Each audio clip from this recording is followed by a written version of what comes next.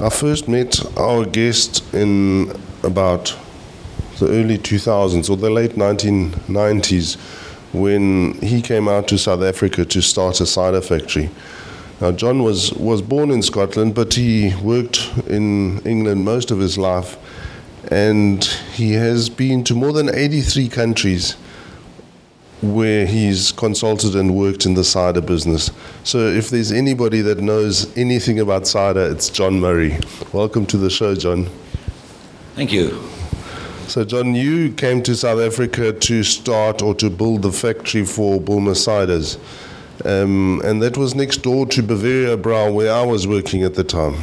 Yes, I'd been here and we had launched a cider for Bulmer's in the early 1980s. Oh, really? But due to pressure against apartheid, the students in the UK were slinging bricks through supermarket windows that stocked Bulmer's products because they owned a factory in South Africa, which was down in Grabouw, adjoining Appletizer's plant.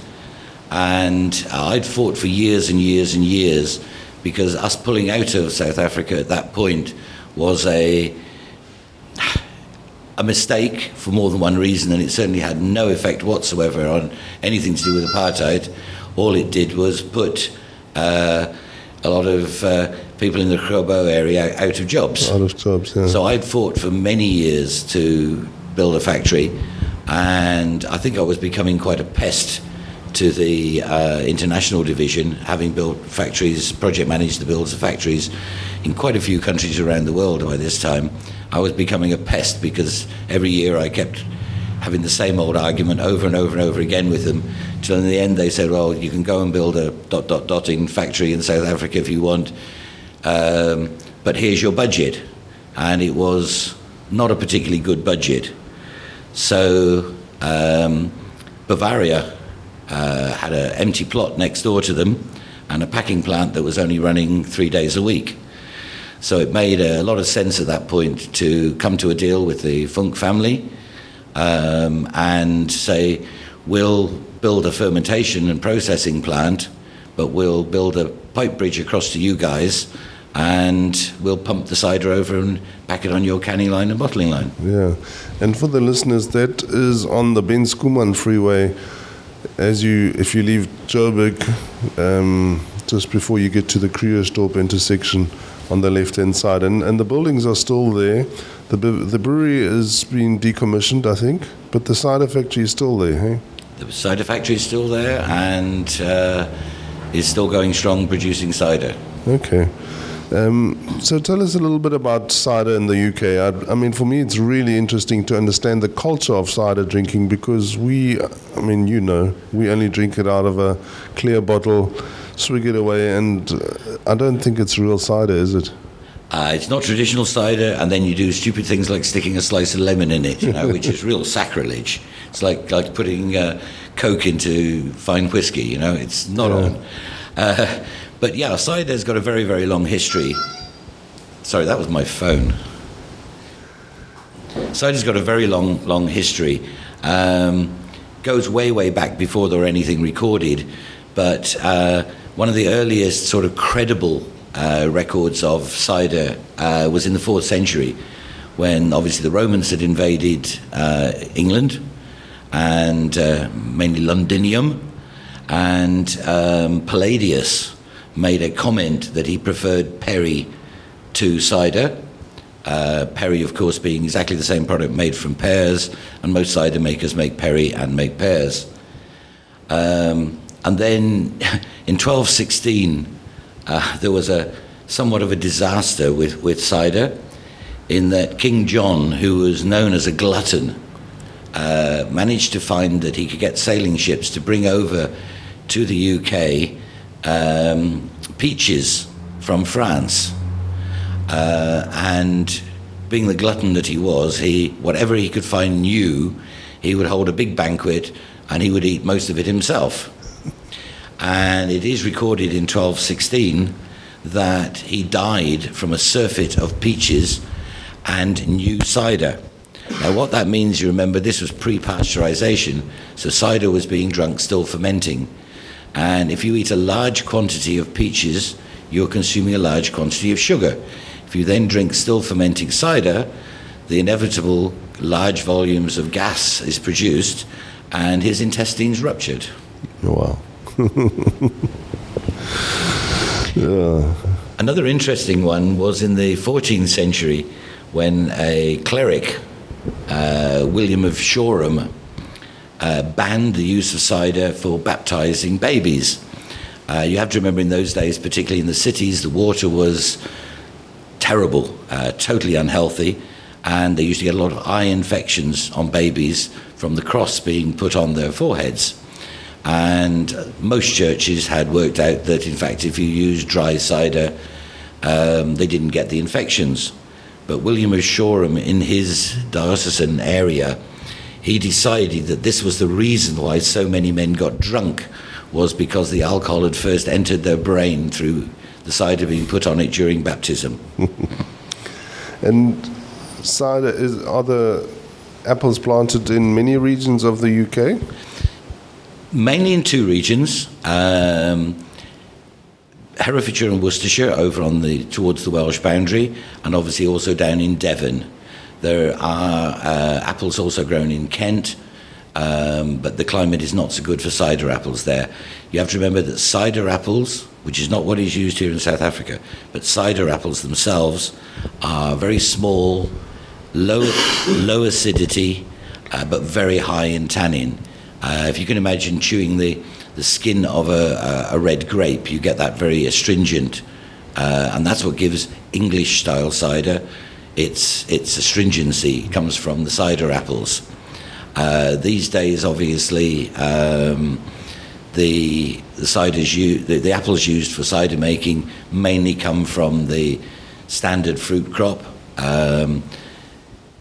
Outside of the UK, apart from northern France, where cider apples are grown for making cider from to turn into Calvados, then the only real place that cider apples is grown is in those two regions.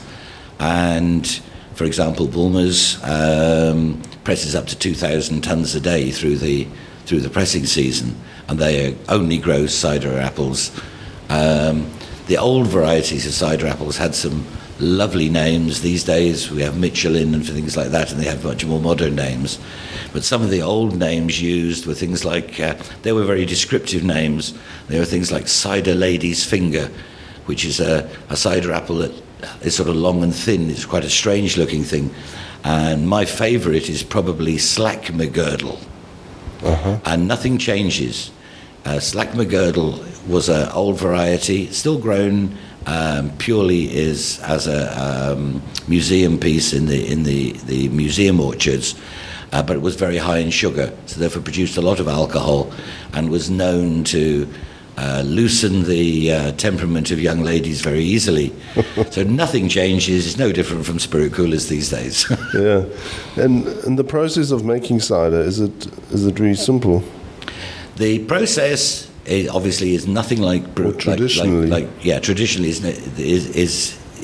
traditionally and today is nothing like brewing. Mm-hmm. So we don't go through that conversion process. It's more akin to winemaking, but because of the different items in the fruit, the process has to be controlled differently. These days, the big changes obviously are these days the use of things like pasteurization and reverse osmosis, and all the modern technologies are in place which weren't there to the original farm cider makers. Mm. And I mean, you said earlier traditionally there would be a cider maker in a farming community, and he'd go to all the different farms and make the cider for the farmers? Yeah, I mean, the farms had made their own cider because obviously they had the fruit. Now, they were very competent at making cider vinegar generally. No ideas of hygiene or other issues. So large portions of the cider at that point turned to cider vinegar. The cider was just consumed on the farm or very, very close to it. And in fact, some farm workers were paid a portion of their wages in cider. But those more skilled became itinerant cider makers. And what they did was they set up on the backs of carts pulled by horses. They set up their own presses, mills, And they would then travel from farm to farm because the farmer could give them the apples and actually get good quality cider from it, rather than the cider vinegar that he made. And how he was paid was he would estimate the amount of fruit on the farm, and he would take 10% of his own barrels along. And the fruit was pressed, he turned it into the cider, 10% of that went into his own barrels and became his own property. Now, he couldn't sell that. The itinerant cider makers in those days had a circle of probably around about 30 kilometres from where they were based. So the first sort of commercial sales was then these guys that had barns full of dry cider and no customers for it locally because they were all either making their own or they could get plenty, started shipping it by horse and cart into Birmingham and London. Mm-hmm. So its first cider sales guys were a long time ago. Yeah. And if it was in a barrel, did they just tap it off the barrel? Yes. You've got to remember that the cider was fermented to dryness because that was the only way of preserving it. And it would last through the rest of the year if it had been made properly and was clean and didn't have any acetic bacteria in it to turn it into vinegar. So it just went into the barrel, a bit like a cask beer would. You turn the barrel on its side, you let the yeast settle to the bottom, you broach it with a tap in it, and you draw it off, just like you would say a cask, a traditional ale cask beer. And would that, I mean, are there any cider makers that are going back to that traditional way?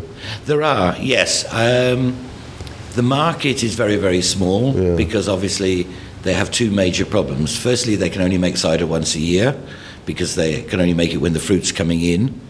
And secondly, the shelf life of it is not so good because they are hit with the point that people want to buy it actually with its natural fizz still fermenting.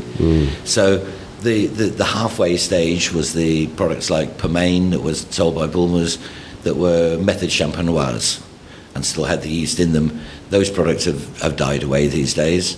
And there are a number of farm cider makers who are making, but most of them have had to move to the fact that they send part of their fruit off for concentrating and turning into apple concentrate because they've got to make all year round. And it's a salesman's nightmare working for a small cider maker. You have to tell your boss how much you're going to sell in the next 14 months because you've got to have a little bit of overlap. And the other thing with ciders, the cider is in a slightly different market to wines. It's perfectly acceptable to be able to say this particular, I won't mention any names, but this particular wine from, let's say, Stellenbosch from 2006 was excellent. The 2007 wasn't quite so good. The 2008 will command a higher price. Cider is in the LAD, the long alcoholic market, drink market, and has to taste the same every single time. The brand you buy, it's like buying your beer. It's got to be the same every time. So your problem with making once a year is you've also got the maturation of that product. You've also got a new crop of fruit coming in. So when the new crop comes in, the flavour changes because it had different conditions. And also what you've been selling last week was 12 months old. Yeah. But nowadays everything is made from fruit concentrate. Virtually all is made from fruit concentrates now. It allows you to make all year round. It's a very simple process. The apples are pressed as normal. Then the water is driven off it. When you drive off the water, you also drive off the esters, which are the aroma components. Those come off because they're very volatile. Those come off and are saved and drummed and can go back into the product afterwards. You've driven off the water at 70 bricks, 72 bricks. It's a stable product that can be held in tanks all year round, and you need 1/7 of the storage space, and you add the water back in when you come to ferment it. So in South Africa, where obviously the apple region is Elgin, is that where they also make concentrate? Yes. I mean, there are several concentrate producers, and in fact, AFP, Associated Fruit Processors, who are now on the Appletiser site and was part of Appletiser at one point, they actually utilise for part of their storage the tanks that were my cider making tanks at that time. Yeah, I mean, it's all in the Cape. The climate has to be right. It's going to be interesting to see what happens over the next, say, 30, 40 years. I deal with a friend of mine is a citrus producer down in the Cape, and I speak to some of the winemakers, and climate change is something that may well force them into other regions. So and do they produce enough apples in Elgin to make all that Savannah and Hunters? Oh yes, yeah. You have to remember that cider in South Africa is not made from cider apples. It's made from standard fruit. Now, you can go anywhere in the world and you can be proud of, you see Cape fruit on a supermarket shelf anywhere in the world, the grading standards are much better than anywhere else in the world. They have to have that perfect fruit sitting on the shelves to command the price of shipping it from South Africa. So there are large quantities coming from the packing sheds of oversize, undersize, ones where a leaf has been against the fruit and it's got a mark on it, or too many apples were bunched too close together and there's unripe patches on them slightly. They don't look quite right. All that fruit goes for concentrate production. Mm. And let's go back to H.P. Bulmers. You worked there for many years.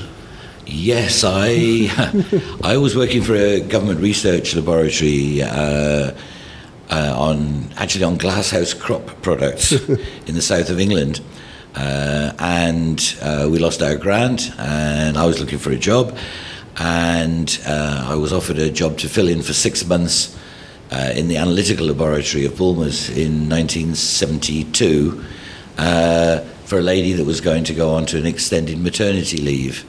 Well, I'm pleased to say she did have her baby, but I was still there over 40 years later. 40 years, yeah.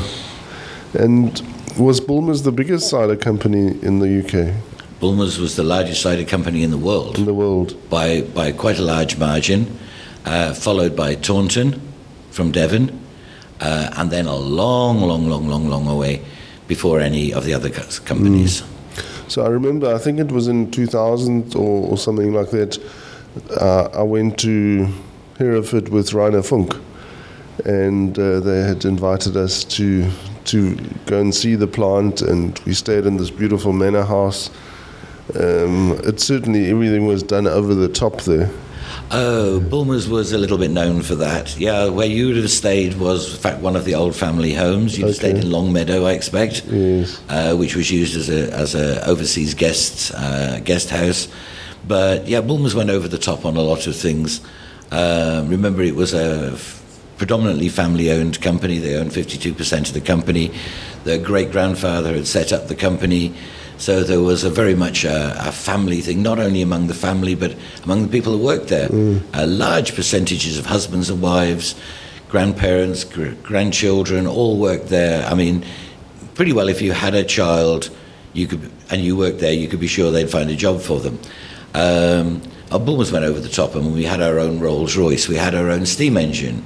The George used to go towing railway carriages around the country, including Winston Churchill's carriage and one of the ex-royal coaches. And so we had our own huge big steam engine and other steam engines on site. And yeah, Bulmers was known as a company to work hard and play hard.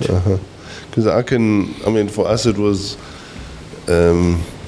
really, we were young South Africans in England and we served by a butler in Longmeadow. It was certainly an experience. We had, the butler who was there used to play up his role quite a bit. Yeah. I remember us bringing over from China the CEO of a large Chinese brewery, and he was also the mayor of Shufu. And he was so amazed by this guy going round, and he'd seen some old black and white film, I think a Laurel and Hardy film or something like that, with the butler going round, and this guy used to just play it up and creep around quietly and then suddenly come up behind guests and go, "Your drink, sir." And then another highlight for us was when when you opened your factory, and we were invited to this fancy opening, and there was Prince Philip. Yes, that was quite an interesting How day. did you manage to get him there? Well, it was quite an interesting little story. The Bulmer family and Bulmers had a very close connection with the royal family. In fact, the first visit, official visit to any commercial premises done by the Queen and Prince Philip after they married was actually to the Bulmer factory. And he was so interested in it that he came back on a private visit himself and spent 2 days there 2 weeks later, because the culture of how the staff worked was something that amazed him, because he was saying, everybody says, this is my factory, not this is the boss's factory. Yeah. And he came back. So I put an application in, a little bit tongue-in-cheek, having had the history of why we weren't in South Africa at one point, to see if Prince Philip would come out. Now, I'm also a serving brother of the Order of St. John. Now, when the hosts are put forward, they're not only put forward to the London Metropolitan Police, but they're also put forward to the Queen and Prince Philip to have a look down the list and see if there's anybody of interest. And my grandfather knew the Queen Mother very well as well. And back came a request from direct from the palace, from some clerk in the palace. Prince Philip has noticed that you're a member of the Royal Order of St. John. He has a huge favour to ask of you. So having said yes immediately, and then she said, but I haven't told you what it is yet, it was, the Prince will be coming out. We want to change your date that we were looking at and bring it forward to the 11th of November. So I immediately said, hey, hang on, big problem there. That's Armistice Day. Prince Philip will be with the Queen at the Cenotaph in London. And she said, no, you have to keep this totally secret at the moment. But the Queen is going to come to South Africa, as it's now an acceptable place for her to come to again. The Queen is going to come to South Africa and lay the wreath at the Cenotaph in Pretoria. So I said, okay, fine. What sort of time in the afternoon, or is it going to be early in the morning? And they said, no, 11 o'clock. At that point, I was informed that for the first time ever, Prince Philip was not going to be with the Queen on laying the wreath. And because he'd spotted I was a member of the Royal Order of St. John, his request was that for once he was not going to be in a fancy uniform, standing to attention in front of the world's press. Could I find a quiet room at 11 o'clock where himself, myself, his bodyguard, the British ambassador to South Africa, and a bodyguard from the South African presidential squad would be, where he could for once go and sit down and be a person, not a figurehead. Mm-hmm. And he said, I lost people in the war. And of course, famously, with IRA issues, he lost his uncle later on, and all of that sort of goes together. And so we arranged that he arrived about 11:15. There was a little bit of the usual pressing of flesh with cabinet ministers and mayors and whatever else. And then at 5:02, 11, Martin Ryman, who you may well remember, took over outside, and Prince Philip and I went to a quiet room where he was Philip for a little while, rather than being centre of attention. And it was very nice to be able to do it for him. To this day, it's actually still quite emotional for me that he was in a difficult position of actually having to put on a different face in public from what he was actually thinking at that point, and here was an opportunity for him actually to be himself, and I thought it was nice I was able to help him out with that. Yeah. And on that day you gave us some mugs or some glasses. Can you remember that? I've still got mine, yes. Yes, we did a special brew which we handed out to guests. Obviously what happened was, the moment that it was released to the press that Prince Philip wasn't going to be with the Queen, this was a first since they'd ever been married, half the world's press wanted to be there, and we had to actually get a syndicate press company to do the filming for everybody, otherwise we'd have been swamped. And half of the cabinet wanted to be there and everything else as well. And we decided that we would do a special brew and have it as a commemorative brew. And at great cost, it was packed in fancy little green boxes with gold crests on it, and a glass was also done, a glass and a bottle of it. And I still have mine on my shelf, and actually it went back to the UK with me, and in 2000 it came back here again. And I won't open it ever. And so how did the South African business, how did it go? I can remember we bought over the brands from Gilbey's, so it was Hardy's and Crossbow.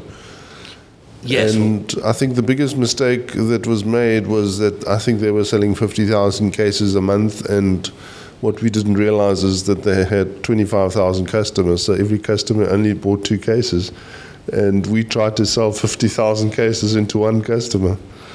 Yeah, I think that was part of the problem. The reason Gilbey's were involved was in the previous run, Bulmers didn't have a distribution system here. So Gilbey's had done the sales and marketing and distribution of the product throughout South Africa at that point.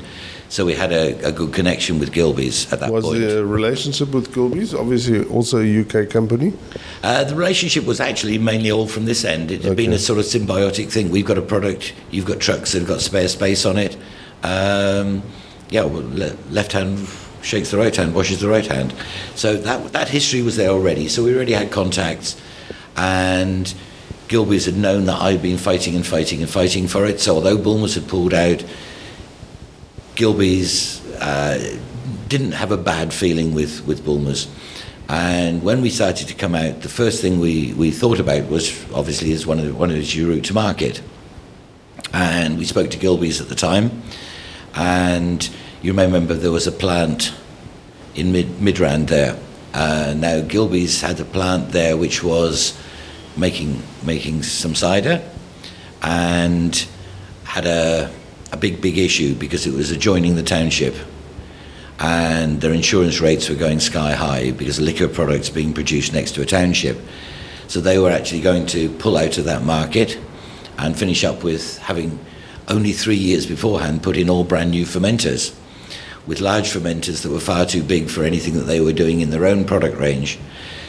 And when they'd moved in on that site, they'd been given certain benefits, shall we say, from the local municipality of, you employ these number of people on this site for so many years and you won't pay local rates and taxes and things. It's a normal practice, quite often done to attract them to a certain area. So they had a problem. They were going to have to retrench a lot of staff. Now, some staff could move down to the other factory, but nowhere near all of them. At that point, obviously, I was also going to be looking for training up staff to do cider making. Now, here was some staff that had some experience in cider making. So we came to a deal with them. We bought the fermenters, so it gave me the base for it. And in fact, the budget I was given for the build was, as I mentioned earlier on, was rather small, because it was basically we'll put our money where your mouth is. And your mouth's been going on about this, here's your budget. And it was quite a bit below what I would normally have spent on a factory that size. So we started off there, and there was obviously the other brands were there. There was Crossbow and Hardy's were there as well, and obviously we launched Strongbow, Woodpecker into the market, and then with the sort of symbiosis that was going on, Crossbow came on the market. Now Crossbow in those days obviously had a very much a different target market from the other products. Crossbow was known for its advertising of black boxing, so very much had a quite aggressive black boxing heritage. So it filled a different gap in the products. And then Hardy's was aimed a little bit more at somewhere that was, because we added a little bit of ginger and a little bit of lemon to it, so it was into that middle market of sometimes the men, but also could be drunk quite happily by the women. Okay. And that didn't really work in South Africa? It didn't really work in South Africa. Because of route to market, I guess. Route to market, I think, was the main thing. And some quite legal but extremely dirty tricks played on us by a couple of very large companies in the trade. Because most of the cider is made by Distell here. Yes. Gilbey's doesn't do any cider anymore. No. No. Okay. And Distell is, also they've done quite well internationally with their Savannah, haven't they? I believe they have done quite well. I couldn't put a figure to the volumes on that, but yeah, they've got an export market for it, yes. But in the export market, of course, they're up against also quite a lot of other big players from around Europe as well. So, I mean, even here, you go into one of the liquor cities here, just up the road from me here, and you'll see ciders imported from Scandinavia sitting on the shelf. And the difference between those Scandinavian, like Rekorderlig and what is the other brand? How are they different to what you make? Well, this is where I have a conflict of interest, and I often say to people, one of the products that I absolutely hated, that the customers once wanted, and I thought was disgusting, but made it to exactly what they wanted, was a huge success in Australia. Sometimes you have to make what the market wants, not necessarily what you want to make yourself. These flavoured products, and I mean, to be honest, Bulmers had a connection with certain Scandinavian companies, and I did some cider making training in Scandinavia, and that partnership fell away. But the flavoured ciders very much started with when Bulmers took over a company called Stassen in Obel in Belgium, a family-owned cider company, and they were already making ciders with various fruit flavours as well, rather than the traditional ciders where generally you have a strong dry for the men and a medium sweet for the women at a lower alcohol. They were already doing the fruit flavoured ciders, basically because that's the taste in Belgium. They were so used to the Belgian beers, where you can tell me, I don't know the percentage, but a reasonably large percentage of Belgian beers are fruit flavoured. I don't know what the percentage is, but it's a sizable bit of the market. And they'd done the same thing with cider. And cider being a very cyclical product, in that generally one generation doesn't necessarily want to drink what their father drank. One of the things that hit ciders quite hard at one point was the rise of spirit coolers. Easy drinking, flavoured, tastes like lemonades and pops and various other things. And in fact, I made quite a few of those myself over the years. They had taken over a portion of that cider market purely on the fact that this is something different. And cider makers generally, right throughout the world, had relied on the fact of history and heritage. This is what we've always made. This is what we always will make. You will like what we make, or else. And they hadn't kept up with marketing. They hadn't kept it there. I mean, 1975 or thereabouts, Bulmers went through a massive growth. The huge cider revival campaign went on. And for 6 years, we had around about 30% growth every single year, and we were already the largest cider maker in the country, around the world at that point. And instead of planning for cost savings and all the things that the accountants were pushing on, the whole business for 5 years was, how the hell can we get more volume out? We need to plant more trees. We've only got 5,000 acres of trees. We need more planted. Take on more contractors. That happened, and then along came the spirit coolers, and they pinched a bit of that market. Now, because of the Obel thing, Bulmers at that point spotted, here's a way we can sit with cider, but also attract a new market each time round, and started with the flavoured ciders, which, I mean, are not good ciders from my point of view as a traditional volume cider maker, but that's what the market wants at this time. As the market matures, I'd put money on it. The people that are drinking the flavoured ciders now, in another 5 years, will be tasting unflavoured ciders from single varieties, vintage ciders, manufactured in different ways and discussing the flavours of them. But whether that will be a big market will ever return, I don't know. You've only got to look at your side on the beer market, the hundreds of small microbreweries that have attract a beer culture clientele, but none of them are the size of SAB. None of them, yeah. I mean, one thing that I can remember when we visited Bulmers in Hereford is Chris Bond took us to one of those old breweries where they still had cask beer. Yeah, I mean, there is a bit of a thing goes on in the UK. You have the Campaign for Real Ale, CAMRA. You probably know about them. Obviously, you're in that side of the market mainly as well. CAMRA pushed very hard, particularly in the 90s, to push traditional cask beers. It took quite a long time to get it going. And let's be honest, there is one big problem with cask beers, and exactly the same thing happens with the cask ciders. The cask beers, you have to look after them. You have to keep the temperatures right. You can't just suddenly go, oh, I've run out, let's just stick another keg on. You've got to bring it up the night before you want to tap it. Otherwise it's full of yeast. The first one's out, you've got to let it settle. And the majority, and I'm probably going to get a lot of criticism for saying this, the majority of barmen these days are keg jockeys. Yeah. They don't know an awful lot about the product, and they don't need to know a lot about the product. They can open a bottle and they can pour it out and they can mix it with something. They don't have to look after the products. Now with cask beers and cask ciders, you have to look after them. You've got to bring them in on your premises at least a week before you want them, because you only add the last bit of the yeast at that point to get the fizz back into it. You've got to plan a lot better. You can't have 20 kegs sitting out the back just in case you have a party this weekend.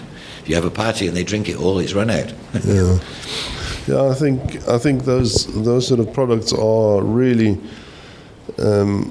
exceptionally special. But I mean, in today's environment where everything is just push button and you want everything, do we even still need these products? I certainly believe there's a market for it, but it's so much easier just to make a spirit cooler, like you say, and you've done that. I can remember you launching a spirit cooler. Several, yeah. Yeah, and Zelensky, it's so much easier. It is relatively easy. I mean, I do product development. I only ever did ciders up until the spirit coolers came on the market, started a little bit. And what's these funny things that they're doing? Okay, we better start learning a bit about this and started producing them. And I've done 40, 50, 60 different recipes around the world for spirit coolers. But it is a sign of the times. Yeah. I mean, even that plant you referred to up in Centurion, 30 years beforehand, it would have had a staff of 50 to 60 staff. And we had 6. Wow. You have SCADA. I deliberately bought my house 2.5 kilometres away from it because at 3 o'clock in the morning, nobody's there. My cell phone would start beeping at me and say one of the valves is stuck somewhere, and I'd jump in the car and go down and reset it. I mean, it's computer controlled. The big problem is when things go wrong. Yeah. And I don't know if you may remember, the Institute of Brewing did a big conference at Sun City some years ago, and I did a presentation there, or you can tell how long ago it was. The film Back to the Future had just come out, and I did a presentation. I'm known for being a bit weird with some of my presentations, and put on at the point where they need to get things lively again after some lecturer has just talked for 2 hours on the micropore size of particular filters or something. And the film had just come out, and I did a presentation to them, which I'd done to a small group in London called Forward to the Past. And it was a bit contentious, particularly as I was being followed by the professor of brewing from Heriot Watt, who at that point was sitting next to me. As you know, you sit at the front and you got one at a time. And Forward to the Past was something that I felt very strongly about. And I stood up. I don't know how many, there must have been 400 people in the brewing industry in that room.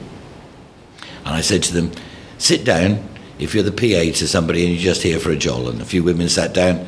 Sit down if you're an engineer. A few more sat down. Right, have I just got brewers and people in the brewing side standing up right now? Sit down if you've never heard something that goes along, if you ever heard something that goes along the lines of the following: well, I just don't know what's going wrong. The lab results say it's all right, the temperatures are right, the pressures are right, everything is right, but this bloody fermentation isn't going right. And of course about 4 or 5 people sat down, all the rest were shaking their heads going, yeah, we've had that problem. Now the issue to me at that point was, you have to put in the technology. If you don't, someone else will, and you'll be out of business because you won't compete on price. It's as simple as that. But we've developed a generation in brewing, in winemaking, cider making, and lots of other industries, even in engineering and things, where we've developed a generation of highly skilled computer operators. So 90% of the people in brewing don't understand brewing. They know how to turn that computer on or switch this off or run program 76 instead of program 84.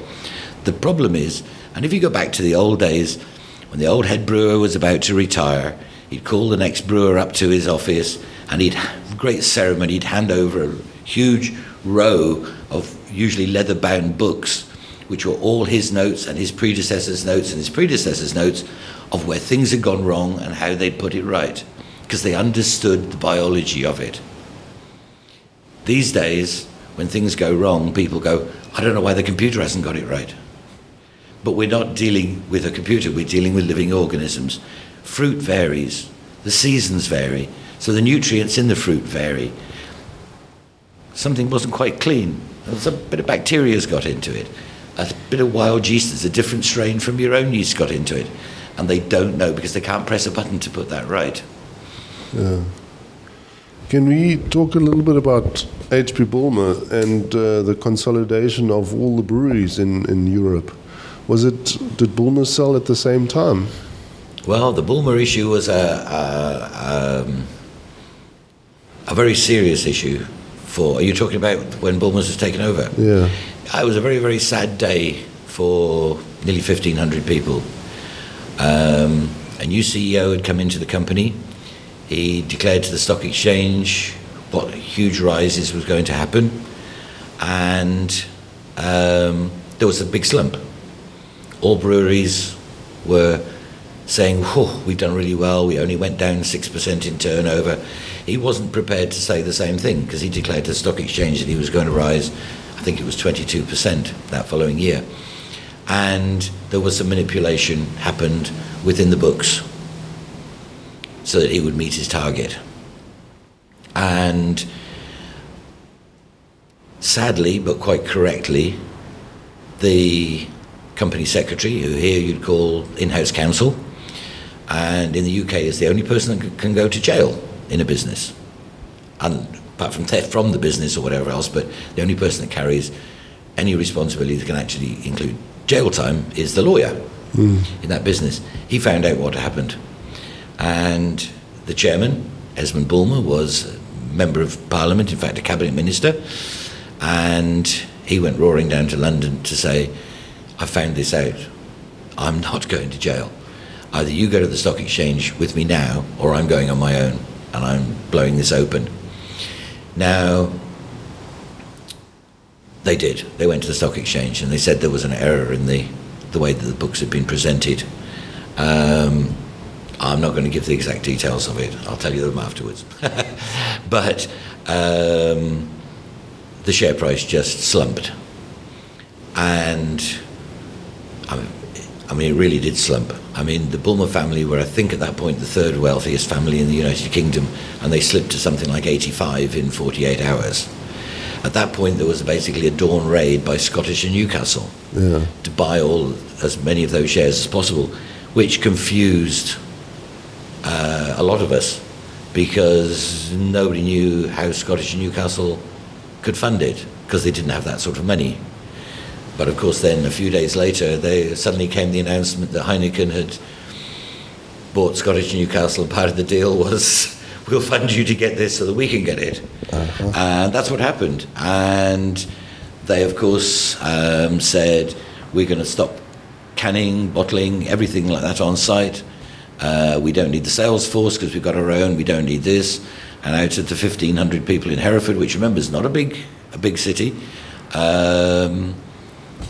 All but 380 of them were retrenched basically overnight, including me, because they didn't need an international division anymore, and I was international division technical manager, so they didn't need that anymore. So I stayed here in South Africa.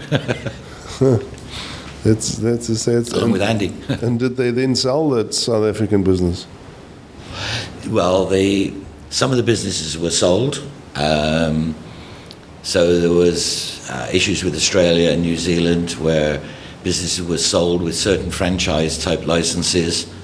But the South African business was ceased as a Bulmers issue, and Bavaria took over. The plan was that Bavaria would take over certain aspects of that and keep certain products going.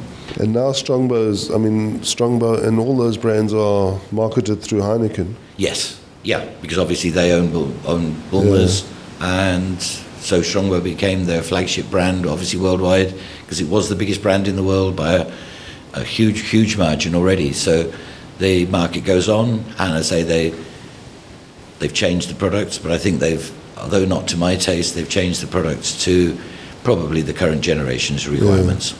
So the Strongbow that we get on our shelves here in South Africa, is that still made at that original factory? No. Oh.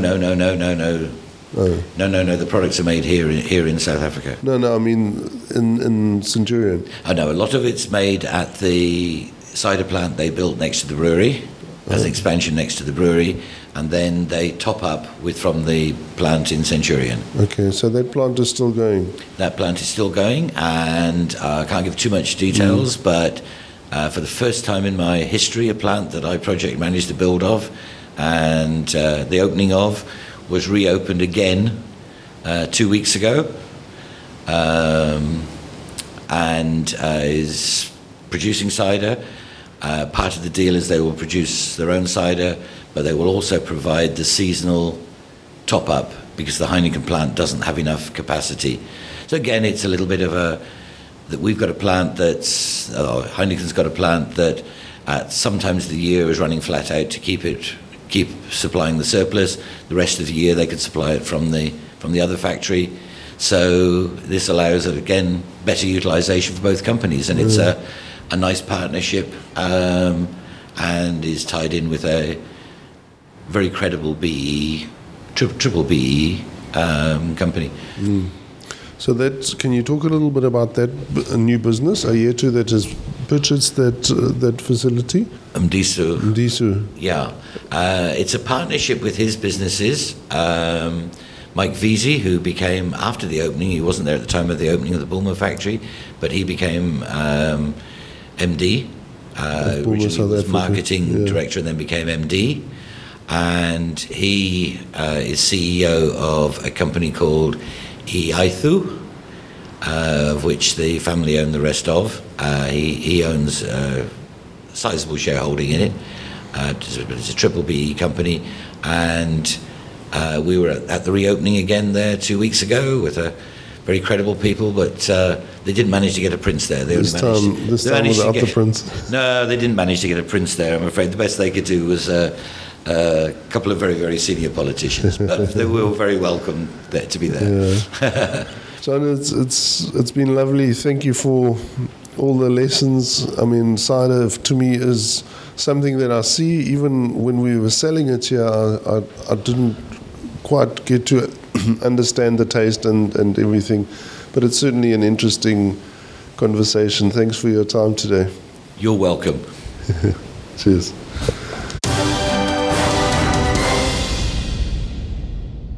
Thank you for joining us today.